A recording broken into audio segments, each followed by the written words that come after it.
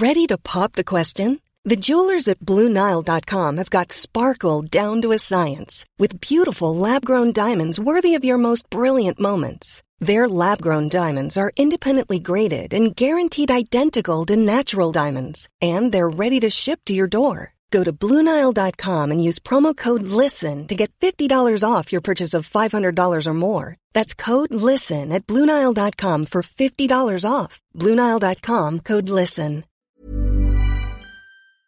Why do people go bald? Why are baboons' bums red? What's a light year? Why do leaves go brown in the autumn? Why do monkeys like bananas? Why do some things glow in the dark? Why do animals not understand humans? Why do my receipts fade after a year? Don't know the answer? Ask the Naked Scientists. Hello and welcome to this week's Ask the Naked Scientists with me, Sue Marchant, and Dave Ansell.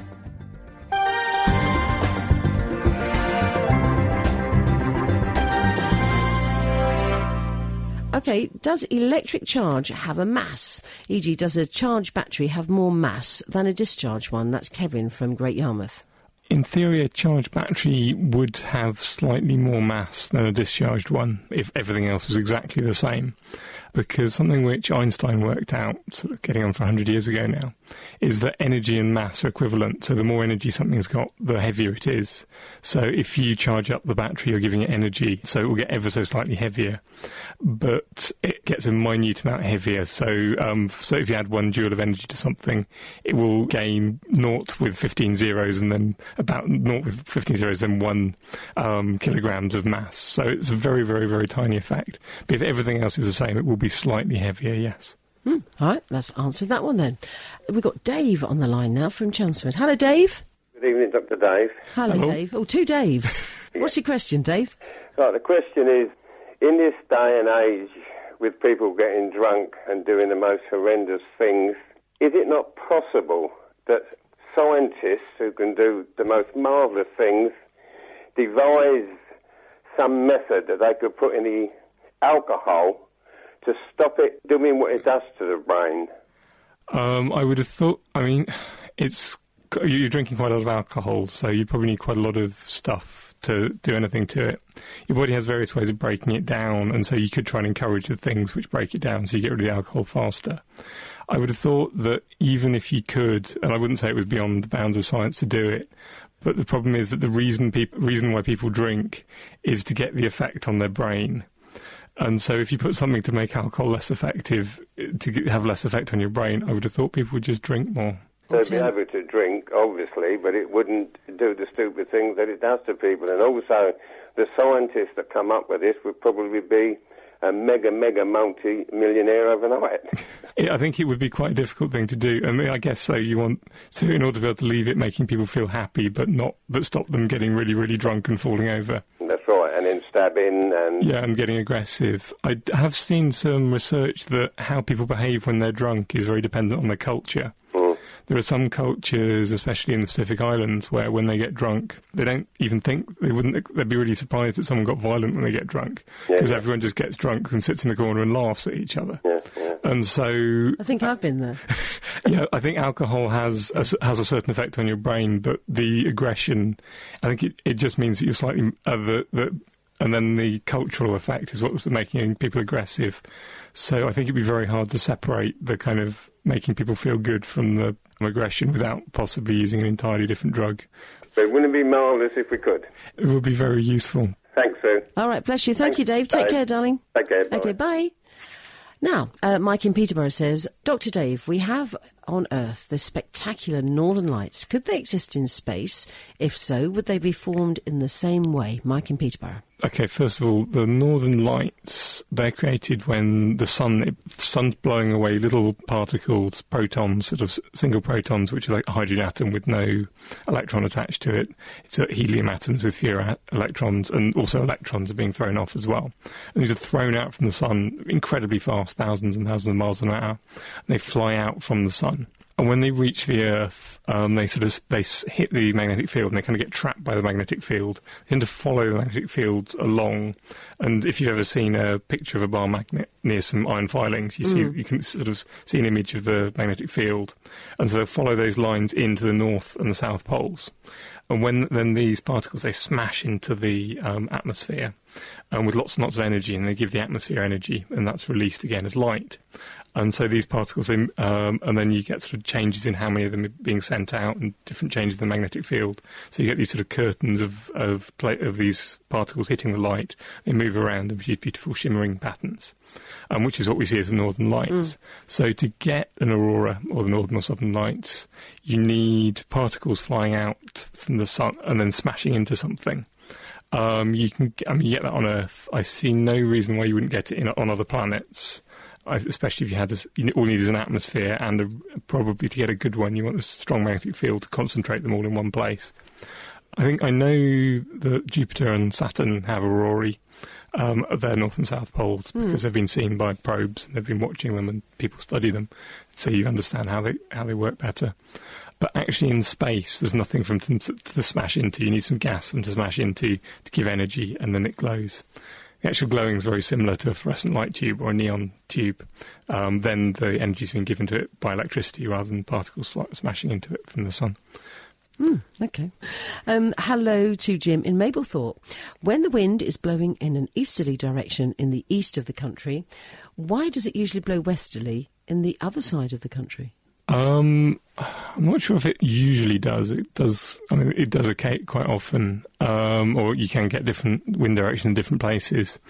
In order to get winds to change direction, you need something to be pushing them, because if something wants to carry on, everything wants to carry on going in a straight line. You can work this out a few hundred years ago. And in order to change its direction, you've got to push it. And the way you push push air, is by having a different pressure. So if you've got a low pressure area near some air, it will try and move towards that. So if it's moving, it will tend to bend towards the low pressure area. So in order to get in the northern hemisphere, winds go around a low pressure area anti-clockwise. In general, I'd have thought to get, I'm not entirely sure. I've seen a lot of times when you get an entirely different wind direction on the east and west coast. Dave is working it out. I'm working it out. I need to draw pictures. Go on, draw a picture to yourself then. You lightning blowing you. Go on. Yeah, I mean, you could get a completely opposite wind direction on both sides of the country, but that would basically mean the centre of the low pressure area would have to be almost straight on top of the middle of the country, in which case the wind's going around the low pressure area. So on the west, it'll be going, because the wind tends to circulate at low pressure, it spirals in, and then the air gets lifted up in the centre because it's hot and it rises. Right, the wind's spiralling in. So if you've got a low pressure area centred on the middle of the country, and on the west it'll be going south, on the east it would be going north. On the west it'd be going south? Yeah, it'd be going towards the south, and on the west, so on the east it would be going towards the north. Right. I'm having difficulty in my head seeing how you'd manage to get it to go east on the east hand country, and west on the west of the country, or from the east or from the west. I'm totally confused now. Without having more than one. I think basically you'd have to have quite a complex weather system to be able to achieve it. So I'm afraid I don't know. Peter in Spalding says, given the present situation with fossil fuels, what is the situation with synthetic variants? I believe the Germans were working on this during World War II. Peter in Spalding. Yes, the Germans did have a system called the Fischer-Tropsch process, which I think was taking either natural gas or I think probably actually gas you make from coal. So you heat up coal, add water to it, and you get a load of different carbon monoxide and various other things. And they had a chemical process where you could glue the carbon monoxide molecules together and get rid of the oxygen and turn it into a hydrocarbon, which is petrol or diesel. And it probably technology has improved in the last 50, 60 years, and has probably got a bit more efficient, but it's always going to take quite a lot of energy to convert coal into a hydrocarbon. And that's going to use far more energy and produce far more greenhouse gases than just burning oil straight. There are other ways of getting hold of oil without just pumping it out of the ground. There are tar sands, which you find in Canada. You get billions and billions of tons of... It's like the feedstock for oil. Oil's created when you get organic matter. It goes deep underground, it gets cooked. And then as it gets cooked, the hotter and hotter it gets cooked, the shorter the molecules get broken up into, and so you get oil coming out, and then that oil floats up and gets trapped underneath something, floats on water, because lots of water underground. The oil floats up, it gets trapped, then you can drill down and get it out of that trap. Texas tea. Indeed. The oil sands in Canada are sort of that process that's got halfway through. You're in the feed rocks, or when you get very, very thick, sticky oil, which you couldn't pump out because it's much too sticky. So what they do is they just mine it and then break it down a bit and make it make the molecules shorter, which makes the oil runnier. So you can get it out, and you can then chop it up by a process called cracking and turn it into petrol. But again, this uses a lot more energy than just digging it out of the ground straight away, and it's quite a dirty, messy process. So most of the alternatives aren't as good as making oil directly. There are various biofuels options whereby you can basically grow stuff, so that takes in carbon dioxide from the atmosphere, and then you use the organic matter from growing. The Americans are doing a lot by growing maize or corn, and then ferment that and turn it into alcohol, and then you can run a car on alcohol. Or you can grow plants which make lots of oils and convert that into something which behaves very like diesel, and you can run in a diesel car. There's some more advanced systems which are involved either using especially bred algae to produce lots and lots of oil very efficiently, which are much more efficient and produce a lot more energy for the amount of energy you have to put in. And there's also using making ethanol from grass, basically, and just cellulose. So cellulose is in all plants. Yeah. And so the organic thing, then it's a kind of natural cycle, but making an artificial. Yeah, because the problem with maize or sugarcane, it's a very high quality food crop, and it's actually, for a start, you're reducing the amount of food for people to eat, so food prices go up. And secondary, growing food crops is quite difficult, so it uses lots of energy. So you don't actually get much more energy out than you put in, which isn't really ideal.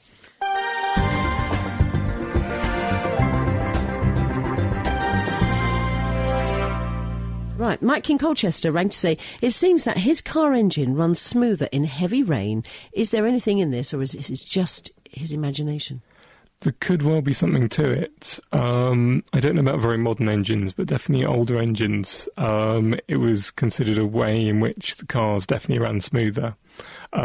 Mostly because you're injecting a sort of fine mist of little tiny water particles. And then when they get, basically because the air is full of water, and then when they get sucked into the engine, they're going to behave slightly differently. They're going to, when the fuel explodes, they're going to boil this mist of water particles, and they're going to expand. And so you get more expansion, so it could actually produce more power. And also, basically you change the properties of the air slightly. So it will probably change the properties of how the engine works slightly, and I could quite believe that it was running slightly smoother. Yeah, my Beetle seems to like it when it rains. Yeah, that's air cool. Peter has lived in both hemispheres. He's never checked it, but does the water go down the plug hole, rotate in the opposite direction? And if so, just why? This is quite an interesting one. It's an old chestnut. There is some good science behind it, but the effect isn't really there. You can get this to work if you get a bath about the size of this room, so about sort of 4 or 5 metres across, make it absolutely perfectly circular, fill it up with water, and then leave it to stand for 2 weeks, and then pull the plug out. And then there will be a minute effect, and because the Earth is spinning, and if you imagine the Earth spinning, if you look at it from the top, if you look at the Earth spinning from the top, it looks like it's going anti-clockwise, and if you look at it from the bottom, it looks like it's going clockwise.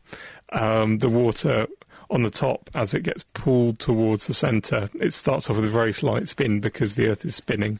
As it gets pulled towards the centre, for a start, when it's on the outside, it's moving slowly and it's got a long way to go. So even if it's moving at sort of a quarter of a mile an hour, when it moves into the centre, that means it'll be going around much quicker because there's less distance for it to travel. Yeah. And as it comes in towards the centre, it gains energy and it spins faster. And so there is an effect there. But it's not one you'll ever see in your bathtub, because it's a minute effect on the scale of a bath or a sink. And what's much, much bigger is exactly how you poured the water in, or how you swirled the water slightly when you got out of the bath, or how the taps put the water into the bath. And those effects will override the one of the Earth itself spinning. But saying that, if you go to a much larger scale, if you go to the scale of the low-pressure areas or hurricanes, then basically because the air is coming in from hundreds or thousands of kilometres, coming into the centre, then there's much bigger effect, there's much more spin. And that's the reason why air circulates around low-pressure areas and why we get so much wind, actually. Mm. We are busy tonight with your questions. Let's say good evening to Dave from Bradwall. How are you? Hello, so fine, thanks. I'm reading a book at the moment, and it's talking with space travel, about space travel. Now, not all of us know, but the majority of people know that the fastest speed that we know is, 186,000 miles per second, which is speed of light. Yep, this is about right, yeah. Now, this guy is talking about, and can I quote something? It was a movie, but I first read it years ago in a book. It was the Philadelphia Experiment, and I think they were quoting molecular decompression and recomposition, which is something like the Star Trek thing, isn't it? This is some sort of thing, a bit like a transporter beam or something, whereby you can take something apart in one place and put it back together again somewhere else. That's what I gathered about it. So what I'm really asking is, do the scientists believe that there is such a thing, or, in fact, do you think there could be such a thing as molecular decomposition and recomposition? I have some clue. Scientists have been working on this sort of thing. The big problem you get up against is something called the uncertainty principle, which is about what it sounds like. That's a safety now, yeah, go on. No, it's not. Scientists understand very precisely about how uncertain things are. It turns out that if you have a particle, you can't know both where it is and how fast it's going. The better you know where it is, the less well you know how fast it's going, and vice versa. Exactly. Yeah. Which means that if you can't get you don't know enough, you can never know enough about an object or a molecule, let alone a person, to be able to rebuild an identical version somewhere else.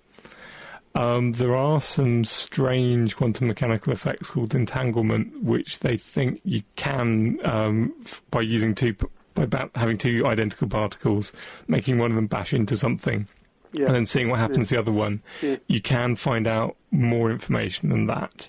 And scientists are working on this, and they have managed to teleport things, but they're single photons. Can I just come in there? I don't know how old you guys are, but I can remember in the very early 1950s, when I was a lad, buying the Eagle comic. Yeah. The space people and all these whatever, they were talking to people on these picture telephones. Yeah. And here we are now, 50 years down, we've got it. We've got fertile imaginations here. Scientists always want it proven, but it does happen. I would say, that people are working on it, but I think there's an awful lot further to go than there was to get to a mobile phone from where we were in the 1950s, I'm afraid. Can you remember it, guys? The American warship, Philadelphia Experiment, the ship was partially made invisible, and certain members of the crews, and this is not science fiction, it's a fact, was restored to the ship with parts of their bodies missing. Philadelphia Experiment. I mean, there are ways of making people lose bits of their body without necessarily anything very high-tech going on. I know, I don't know. I've read a little bit about the Philadelphia Experiment, and definitely making something out of steel go invisible. I certainly have never heard of anything which could have that effect. And I would have thought that if the Americans had managed to get it to work 50 or 60 years ago, they'd have been building planes out of it, and various people would be finding bombs appearing from nowhere above their heads. Hang on. Peter has just sent an email in here saying...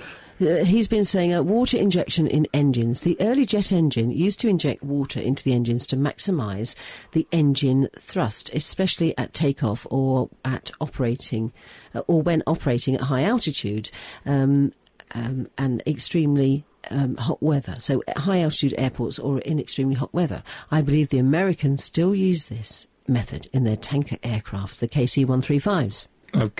quite believe it, yeah, because if you put water into the engine, you've got more gas to expand, and so more stuff to throw out of the back, so you get more thrust. They're doing everything, the Americans. That's what it is. Dave, you're a star. Bye-bye. Bye-bye. Lastly, we've got Pat from Lowestoft, reference space travel. Hello, Pat. Hello, Sue. Hiya. I'll get this over quick. There's a very famous author who wrote about battles in the air before planes were invented. I was going to lock him up. He also wrote about War of the Worlds. If the Americans had gone to Mars, they could come across somebody far more advanced than what we are, and Mr. Wells' book might be true. Yeah, I mean, that's always a possibility. Although we've got pretty good... They'd have to be hiding very well on Mars for them to fight. They'd have to be they'd be hiding very, very well, because we've got very good pictures of Mars now. So I was talking to a scientist who studies Mars, who was on the show last weekend, and she was saying that you can actually get much better photos of Mars free on the internet than you can of Earth these days. I think it's great the way everything's remained. You know, they've been up there for so long, those little robots and stuff, and they're still there. Obviously, very advanced with their power packs and everything they've got on there. Yeah, I mean, they're solar powered. Yeah. And in fact, a big problem they have is that because they're getting the energy from the sun, and Mars, although there's a very weak atmosphere, it's about 1% of the Earth's atmosphere, there's still quite high winds, and it blows dust around. And they have a big problem that the dust keeps landing on top of their solar panels, and so it builds up and builds up and builds up, and dust isn't very transparent, so they're getting less and less light into the solar panels.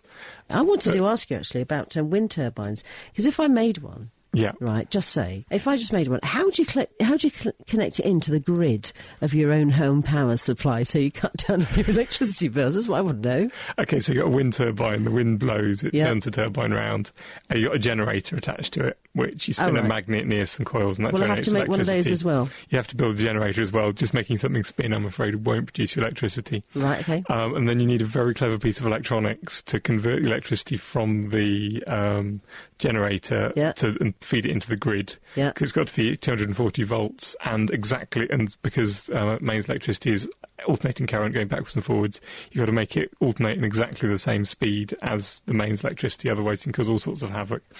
And so basically it's an expensive piece of high-tech electronics, and plugs it into your mains, and you've got power coming. That's it for this week. Our doctors will be back with me next week for more Ask the Naked Scientist. But don't forget, you can also catch them on the Naked Scientist podcast, which you can find on the Naked Scientist website, www.nakedscientist.com. The Naked Scientists are sponsored by the Wellcome Trust, the EPSRC and UK Fast. For more information, look us up online at nakedscientists.com.